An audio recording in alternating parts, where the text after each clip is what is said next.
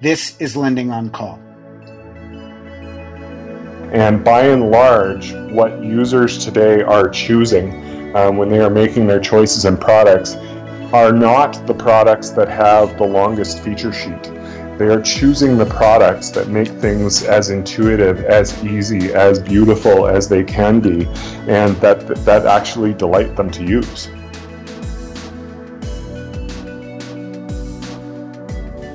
This is David Zweifler with Lending on Call in the first of our two-part podcast on Fintech innovation with Greg Loker, who leads architecture strategy and technology innovation for D&H. We discuss innovation at Greg's company. According to Greg, innovation isn't about invention. Rather, it's about looking at all the good ideas that are in the marketplace and bringing together the right ones to create a product that both delights clients and anticipates what they're going to need rather than what they want right now.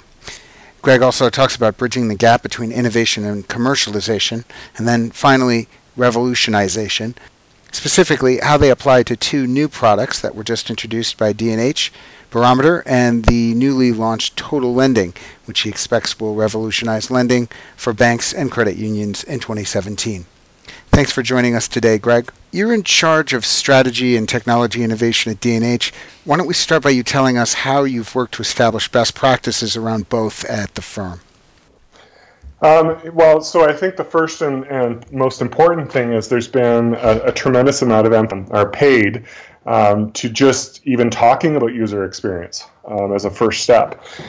So when I joined the organization a couple years ago, there was, I'd say, an extremely low level of familiarity with what user experience even meant. And now, a couple years in, you're hearing a very different tune. My hope is I haven't spoken to every product manager in the organization, but my hope is that every product manager is actively thinking relative to our products what the user experience is, and how do we make it better, or how do we make it the best it possibly can be. It starts with the product managers, but I think by the time we're done, it's going to be something that every member of the organization has top of mind, because I do think that as an organization we've realized that whole innovation is obvious in retrospect. Well, that is true, but who will decide what worked and what didn't work is the users. And by and large, what users today are choosing when they are making their choices in products are not the products that have the longest feature sheet. They are choosing the products that make things as intuitive, as easy, as beautiful as they can be, and that actually delight them to use.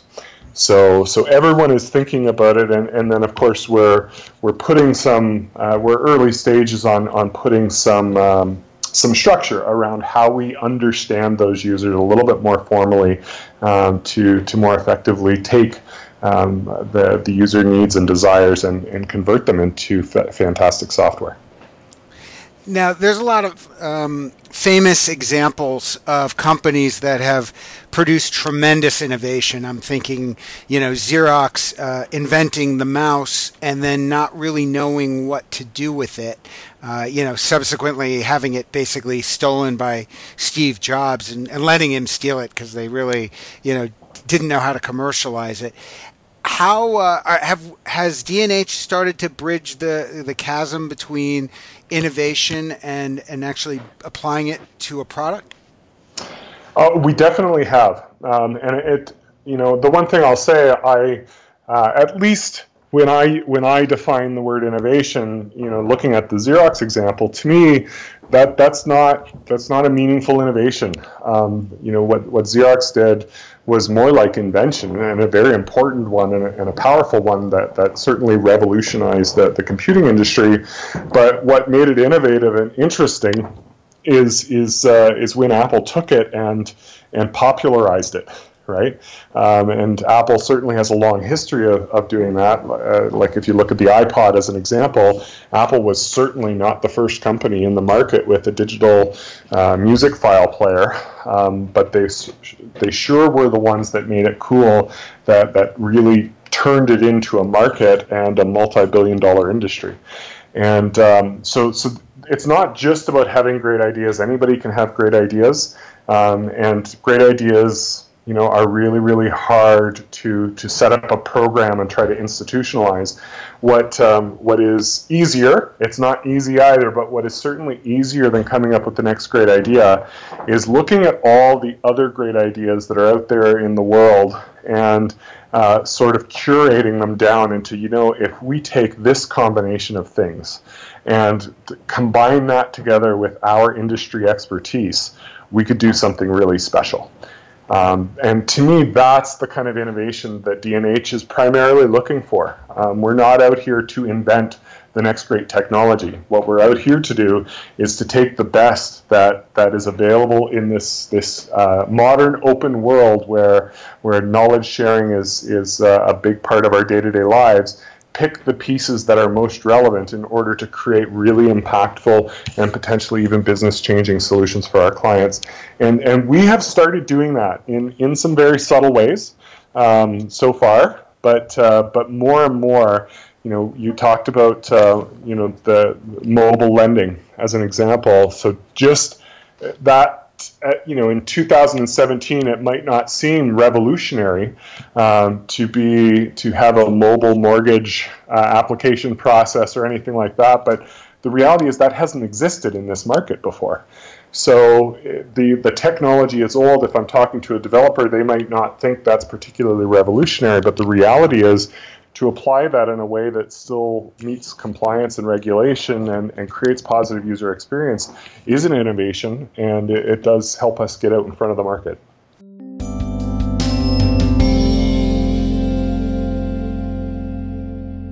Barometer, Total Lending, recent product announcements, products that have been rolled out. Is the fingerprint of any of what you were just talking about? Can we see it on those products? So not necessarily the same things across the same products. So again, we're curating even among the technologies and the techniques that we're using from product to product. Our approach when it comes to Barometer and Total Lending especially have a lot in common. And so they both have taken a very heavy focus on user experience and applied some user experience engineering practices in order to determine how the product's going to work, how the interactions are mapped out, and how they end up appearing on the screen. The Total Lending platform, as an example, uses some of the same technology behind the scenes as what has enabled mobile application in the mortgage space in the past. So we're seeing a lot of transition, and then the other thing that both Barometer and Total Lending are leveraging is Microsoft Azure Platform as a Service, which again, Microsoft Azure Platform as a Service is a technology that's been around, but is maturing. And what is really, really revolutionary and innovative in our space is we're just now coming into the time that financial services are starting to look and starting to explore things like Azure and Amazon and some of the big cloud hosting providers. We've kind of skipped that step of looking at them as just a hosting provider and have looked at leveraging the Azure ecosystem, which really allows us to much more quickly add capabilities to the product without spending nearly as much time or money on investing in the underlying infrastructure, the behind-the-scenes stuff that frankly our customers don't really care about anyway. That sounds like it's going to make life a lot easier for us. How does that impact our customers? Well, I think it's going to make life easier for us, and I think it's going to make life easier for them as well. I think that one thing that's fairly obvious for the technology community anyway are just things like uptime. I think that we're living in a world where the average user, when we go and type in a web address, for any of us that actually still type in web addresses, we type in a web address, we have an expectation that in less than a second we're looking at the web page fully loaded, etc. That is even more true when the page that you're going to or what you're trying to do is a mission critical piece of software that's actually going to help you close a mortgage agreement or something like that, right? They just have to work all the time. And the reality is, we've hosted many of the solutions ourselves for many years, and we do a pretty good job at that. But if you look at the scale that Microsoft brings to bear, as an example, they invest probably more in data backups than we spend in our entire hosting operations facility. And that's just one small piece of the overall. And really what that means is it means that we really don't have to worry about servers going down or life cycle or maintaining a lot of the hardware, which is heavy lifting that nobody ever sees until, of course, it breaks and it goes down. And then, of course, our clients feel it in a significant way. So that's a part of the Azure value prop. But the second one, the one that I think will be most impactful for our clients, that comment I made about it allowing us to move faster. So in many of our products, one of the challenges, and this has been a challenge in software, whether it was installed at our client's site or installed on their desktop, or whether we host it ourselves or they host it, for many, many years. This is not a new challenge, and that is, at a certain point in a product life cycle, that next thing you want to do, you find some part of the product that you have now is holding you back. And it's holding you back in a very, very significant way, and it's going to cost a lot of time and or a lot of money in order to clear that hurdle so you can take it to the next step. And frankly, when a lot of products reach that point, the default answer is, well, we're going to have to rewrite, and we're going to have to take a step back. And usually rewriting is a mistake. The best example is Netscape. For those of you that actually remember Netscape, the overall consensus is that they lost the browser war when they reached that point and they decided to rewrite, because in the time it takes you to rewrite, your competitors move 8 steps ahead. And so all of that ties back to Azure in the sense that as we're building on Azure, we're building on a platform that is actually constantly evolving. It's no longer about we're going to hit that big milestone 2 years down the road and we're going to have to rewrite, because we're sort of rewriting it every 3 to 6 months. The platform is ever evolving, it's ever changing. Certainly sometimes there's a little bit of work, but it's a little bit over the life cycle versus that one big, huge decision point. And so we'll be able to keep things fresh very easily. And again, just on even just what the next feature is.